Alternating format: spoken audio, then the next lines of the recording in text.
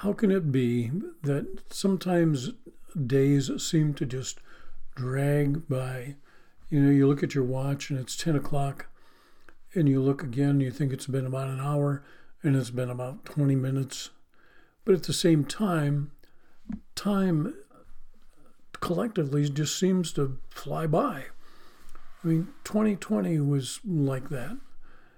With everything that was going on with the pandemic and all of that stuff, it just seemed like, it's only Tuesday. It seems like it should be at least Thursday. But then all of a sudden it's 2 weeks later. It was just Christmas and New Year's Eve, and here we are in the latter part of February. Time is a strange thing. There just never seems to be enough of it. When you're working a 40-hour-a-week job, you hate to see Monday coming, and you love weekends. And the weekend, it seems like, from Friday night to Monday morning, it seems like maybe 12 hours. It just flies by. And when you go on vacation, you take a week or 2-week vacation, and, it's time to go back to work. And you think, man, I wish my work week went that fast. You plan on something, that's way out there, and you think, well, I got a lot of time before the wedding or before Christmas or before vacation, and then all of a sudden it's just a few days away. We find ourselves kind of wishing our lives away. It's been really cold here in Oklahoma, and a lot of problems have come from that. And you think, oh man, I wish it was summer, or at least spring, or I wish it was Christmas. And I know that God came up with the 7-day week. Obviously, we see that in Genesis. But, whose idea was this 24-hour day? In 60 seconds make a minute, and 60 minutes make an hour, and why not 10 hours, and 100 seconds make a minute, and 100 minutes make an hour? It'd be much easier to figure out, wouldn't it? No matter how much time we think that we have, it doesn't seem to be enough. Things just get here so fast. Deadlines, when you're in college, and, the first day, and the professor says, okay, in 2 months, you're going to have this paper due. And you think, 2 months, man, I got all kinds of time to work on that. And all of a sudden, that 2 months is 2 days, and you haven't really started to do anything on it. It seemed so far away, but it got here so quickly. Maybe that's why most people seem to be in such a hurry. They've got to get home. They got to get to work. They got to get to the store. They got to get to school. They got to get to their kids' games, whatever it may be. And everybody thinks that they're in a bigger hurry than anybody else. It's like, don't all these people know that I've got to get home and get dinner ready? Don't these people know that I'm going to be late for my son's game or my daughter's game or whatever it might be? We get in this big hurry sometimes, and we think we're doing pretty well. And then, you're traveling down the road, and then you go around the bend, and all of a sudden traffic is backed up for miles. Man, I don't know. We got to be able to figure out time a little bit better than what we do. At least I know I do. Let's pray. Father, we just give you thanks that time means nothing to you. We're told that a day is like 1,000 years. And 1,000 years is like a day. And, when we're told that Jesus is coming soon, that might mean before my next breath, or it might mean another 2,000 years from now. So, Father, help us to concentrate more on the moment and what we can be doing for you in that moment.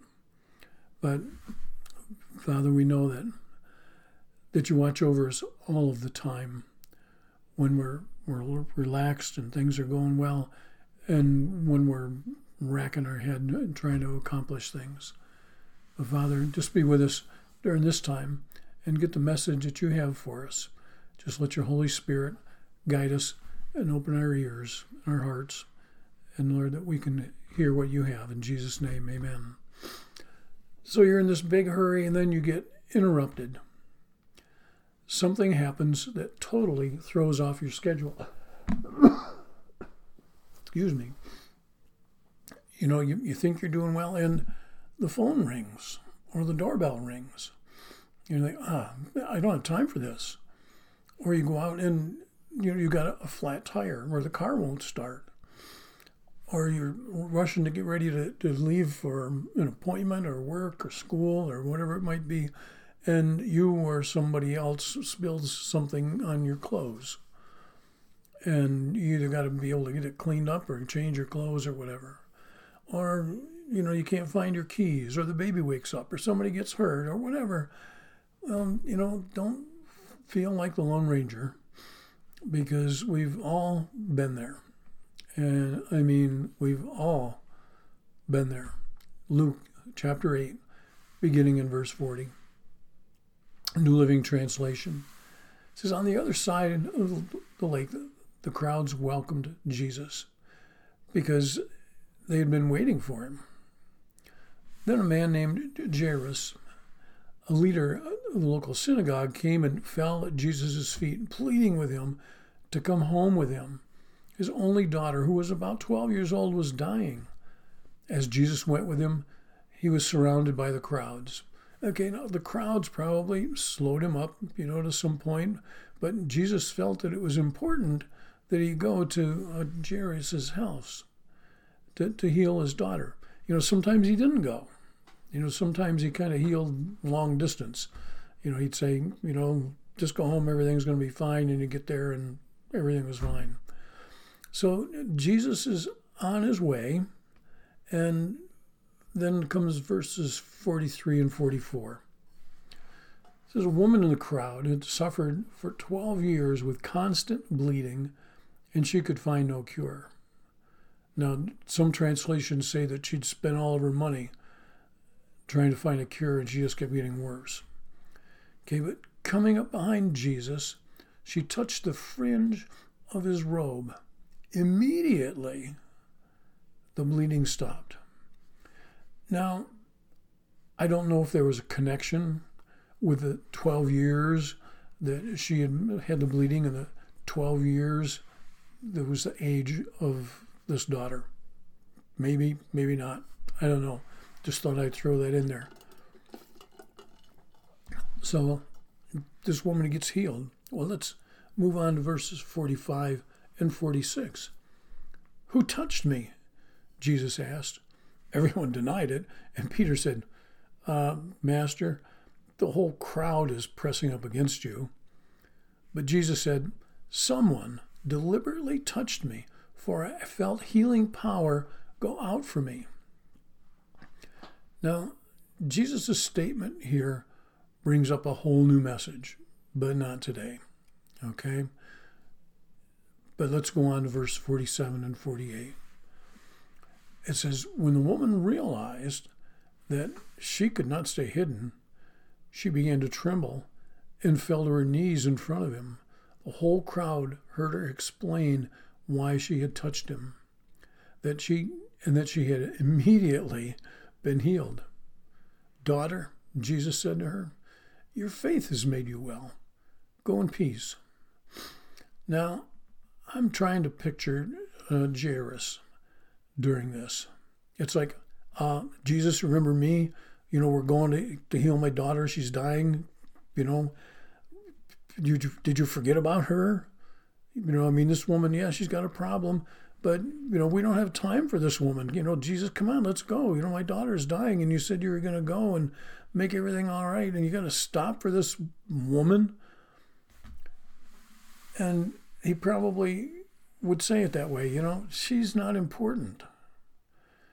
Because there was only one thing on his mind, and that was his daughter. And I can understand. Now, this woman, I guess some translations say that she spent all her money. So maybe this woman was a beggar. And Jairus, we're told that he was the leader in the synagogue, so he may have been familiar with her. But this woman was a distraction. She was an interruption into what was most important. Verse 49, while Jesus was speaking to her, a messenger arrived from the home of Jairus, the leader of the synagogue. He told him, "Your daughter's dead. There's no use troubling the teacher now." Jairus' thoughts, in my mind, my daughter's dead. If we hadn't stopped for this woman, she might still be alive. But Jesus wasn't caught off guard by the interruption. I mean, he knew the end results. In verse 50, it says, "But when Jesus heard what happened, he said to Jairus, 'Don't be afraid, just have faith, and she'll be healed.'" What had healed this woman? Jesus said, "It's your faith that has healed you." Jesus told Jairus, "Just have faith, and she will be healed." Weren't you paying attention here, Jairus? You had faith to come and get me. So have faith now that things are going to be all right. Then going on in verses 51 to 56, it says, when they arrived at the house, Jesus would not let anyone go in with him except Peter, John, and James, and the little girl's father and mother. And the house was filled with people, weeping and wailing. But he said, "Stop the weeping. She isn't dead. She's only asleep." But the crowd laughed at him because they all knew that she had died. Then Jesus took her by the hand and said in a loud voice, "My child, get up." And at that moment, her life returned, and she immediately stood up. Then Jesus told them to give her something to eat. Her parents were overwhelmed, but Jesus insisted that they not tell anyone what had happened. This girl was important, but she was no more important than this woman that had been healed. Both of them healed immediately by Jesus. The interruption from the woman was no interruption at all. Mark chapter 4, verses 35 to 37. As evening came, Jesus said to his disciples, "Let's cross to the other side of the lake." So they took Jesus in the boat and started out, leaving the crowds behind, although other boats followed. But soon a fierce storm came up. High waves were breaking into the boat, and it began to fill with water. Now, where the Sea of Galilee was situated, this wasn't an unusual thing, because storms often could come out of nowhere, because there was warmer weather on the one side of the lake and there was mountains on the other, and the cold air and the warm air would kind of meet over the Sea of Galilee and would cause these storms to come up. But you need to remember what Jesus said in verse 35. It's really, really important, because Jesus said, "Let's cross to the other side." He knew that they would make it to the other side of the lake. Okay? It wasn't a question for him. He knew that that was going to happen. Continuing in verse 38 to 41, it says, Jesus was sleeping at the back of the boat with his head on a cushion. The disciples woke him up, shouting, "Teacher, don't you care that we're going to drown?" When Jesus woke up, he rebuked the wind and said to the waves, "Silence, be still." Suddenly the wind stopped, and there was a great calm. And then he asked them, "Why are you so afraid? Do you still have no faith?" The disciples, they were absolutely terrified. "Who is this man?" they asked each other. "Even the wind and the waves obey him." Jesus had been interrupted. Okay, he was taking a well-deserved nap, knowing that they were going to get to the other side. Jesus hadn't said, hey, let's hop in a boat and go out and get drowned in the middle of the lake. Jesus had faith. The disciples did not. That's what Jesus asked them. Do you still have no faith? The woman had faith that interrupted. Jairus had faith enough to ask Jesus for the healing. The disciples didn't have faith enough to know that they were going to make it to the other side. Well, in John chapter 2, we find Jesus' first miracle. You know, the one where he turned the water into wine. There was a big wedding. Jesus and his disciples were there. His mother, Mary, was there, and, probably, a whole bunch of other people that they knew. Now, wedding receptions or wedding feasts in this culture could last for a week or more. Can you imagine the cost of that, dads?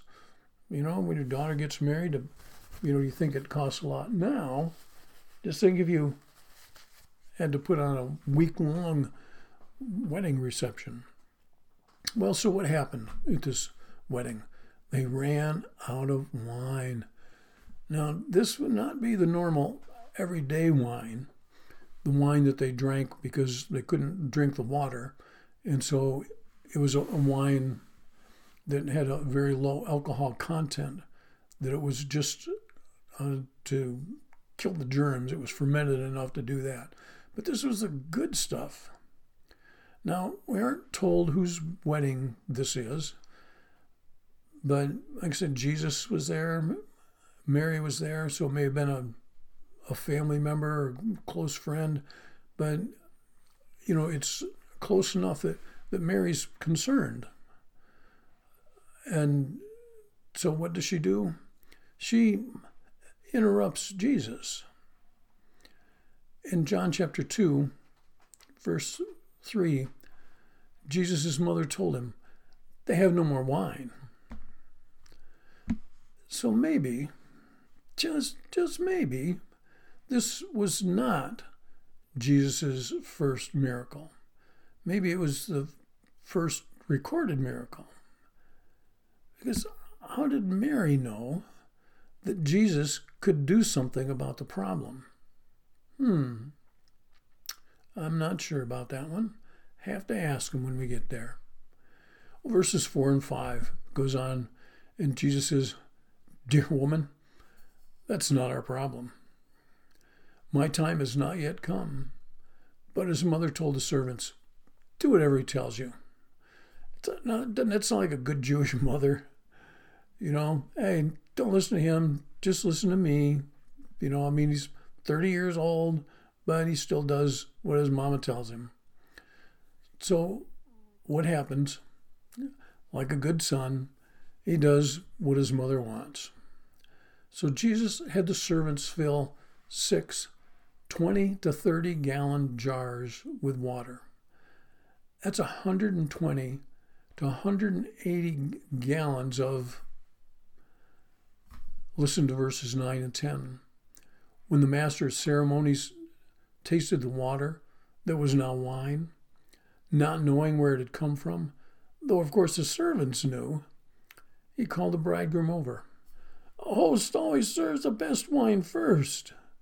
Then, when everyone has had a lot to drink, he brings out the less expensive wine. But you've kept the best until now. Now, I know nothing about wine. But, saying that he was given the best and instead of the cheap stuff, it's like saying, this is the Mercedes. This isn't the beat up old Chevy pickup truck. You're given the good stuff. So even though Jesus had been interrupted by his mom, he did the best. Okay, he produced 120 to 180 gallons of wine so the wedding reception could go on as planned. And we look at Luke chapter 18, where we find Jesus being interrupted again. Beginning in verse 35 says, As Jesus approached Jericho, a blind beggar was sitting beside the road. When he heard the noise of the crowd going past, he asked what was happening. They told him that Jesus, the Nazarene, was going by. So he began shouting, "Jesus, Son of David, have mercy on me." "Be quiet," the people in front yelled at him, but he only shouted louder, "Son of David, have mercy on me." When Jesus heard him, he stopped and ordered that the man be brought to him. As the man came near, Jesus asked him, "What do you want me to do for you?" "Lord," he said, "I want to see." And Jesus said, "All right, receive your sight. Your faith has healed you." Instantly, the man could see, and he followed Jesus, praising God, and all who saw it praised God too. Jesus and the disciples, here they were, on their way to Jerusalem, about 15 miles from Jericho. Okay, Palm Sunday, as we call it, or the triumphant entry, is coming up. And so Jesus had a lot to do in preparation. There's a lot that happened that last week. And so Jesus knew that his time was short, but he had time for a blind beggar. Mark calls him Bartimaeus. So the interruption didn't bother him. He could have kept on going, but he knew what he needed to do for this man. So following this in Luke 19, we find something that only Luke tells us about. And this is a popular interruption. Okay, there's even a song written about it. Well, Luke tells us that Jesus was going through Jericho, and this short guy caused a real stir. Okay, Zacchaeus. The guy is short in stature, but big on money. Short on friends, but big in power, because he was a hated tax collector. Luke 19, 3 and 4. He, meaning Zacchaeus, tried to get a look at Jesus, but he was too short to see over the crowd. So he ran ahead and climbed a sycamore fig tree beside the road, for Jesus was going to pass that way. Now, we know that the crowd was not going to let him through. Maybe they would let somebody else through, but when they saw who it was, no way Zacchaeus was going to get through that crowd. Okay, and if he did make it through, he had so many elbows and punches and everything else before he got through. So we don't know Zacchaeus' interest in Jesus. Maybe he'd heard him speak before. Maybe he'd witnessed a miracle. Maybe he knew about Jesus and was just overcome with guilt. So Zacchaeus was in a good place now to see Jesus and much more. Verses 5 and 6. When Jesus came by, he looked up at Zacchaeus and he called him by name. "Zacchaeus," he said, "come down. I must be a guest in your home today." Zacchaeus quickly climbed down and took Jesus to his house in great excitement. Jesus did not mind the interruption because he knew the outcome and just the impact that this could have. So the rest of the crowd, they were upset with Jesus. Verse 7 says, "He's gone to be a guest of a notorious sinner," they grumbled. Jesus was never a crowd pleaser. It didn't bother him what the others were saying. He knew what needed to happen. And Zacchaeus confessed his sins. Jesus promised to repent in front of all of his friends. And Jesus was pleased. He said, "Salvation has come to this home today, for this man has shown himself to be a true son of Abraham. For the Son of Man came to seek and save those who are lost." This was an interruption that changed at least one man's life. Now, Zacchaeus had many of his fellow sinners at the house that day. And maybe some of them came to know the Lord at that time or soon afterwards. One more quick one. Mark chapter 1, beginning in verse 21. Says, Jesus and his companions went to the town of Capernaum. When the Sabbath day came, he went to the synagogue and began to teach. The people were amazed at his teaching, for he taught with real authority, quite unlike the teachers of the religious law. Suddenly a man in the synagogue who was possessed by an evil spirit cried out, "Why are you interfering with us, Jesus of Nazareth? Have you come to destroy us? I know who you are, the Holy One of God." But Jesus reprimanded him. "Be quiet. Come out of that man," he ordered. At that, the evil spirit screamed, threw the man into a convulsion, and then came out of him. The New Living Translation refers to those with Jesus as companions. Others simply say that they were with him when they went to Capernaum.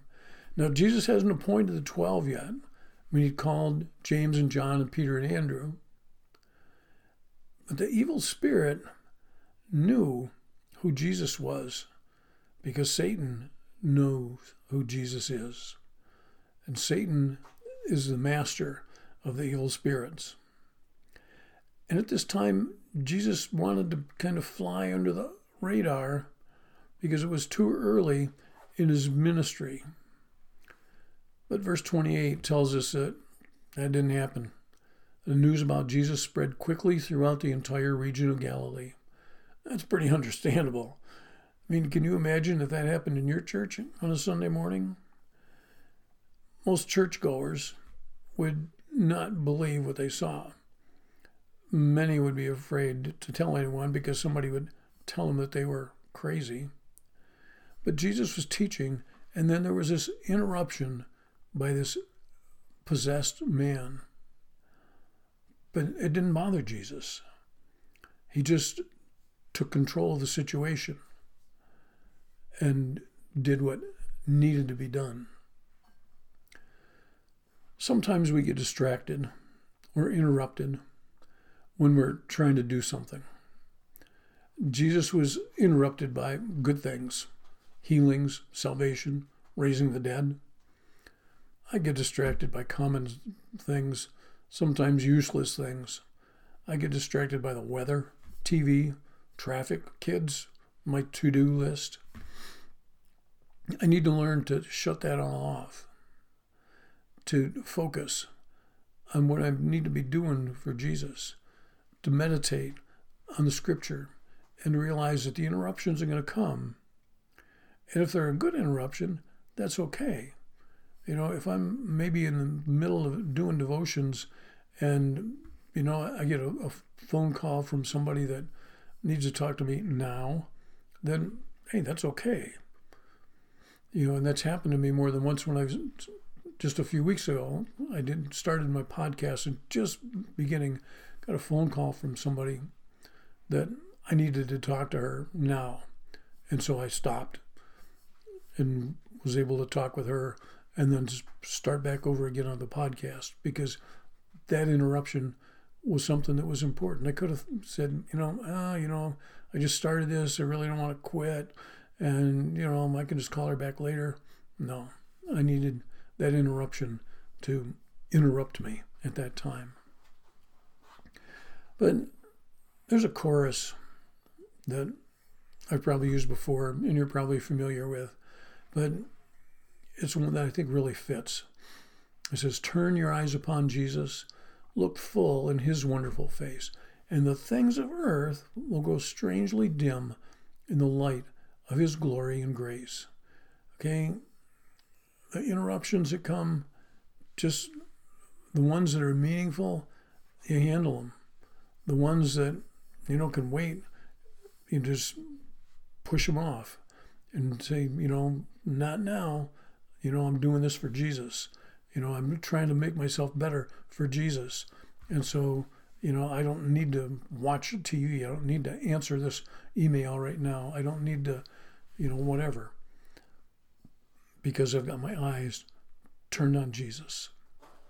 Father, I just give you thanks that you continually tell us to look to you. And Lord, sometimes that's not an easy thing for us to do because we're so ingrained with having to do everything right now. And Lord, we sometimes forget about what's the most important, and that's you, and doing things for you, doing our best for you in every way that we possibly can. So Father, help us to turn our eyes to you when we find ourselves being interrupted, when we find ourselves being distracted by things that aren't important, things that can be taken care of later, or things that can be just totally blown off because they're not important at all. But Father, we need to concentrate on that and to do that.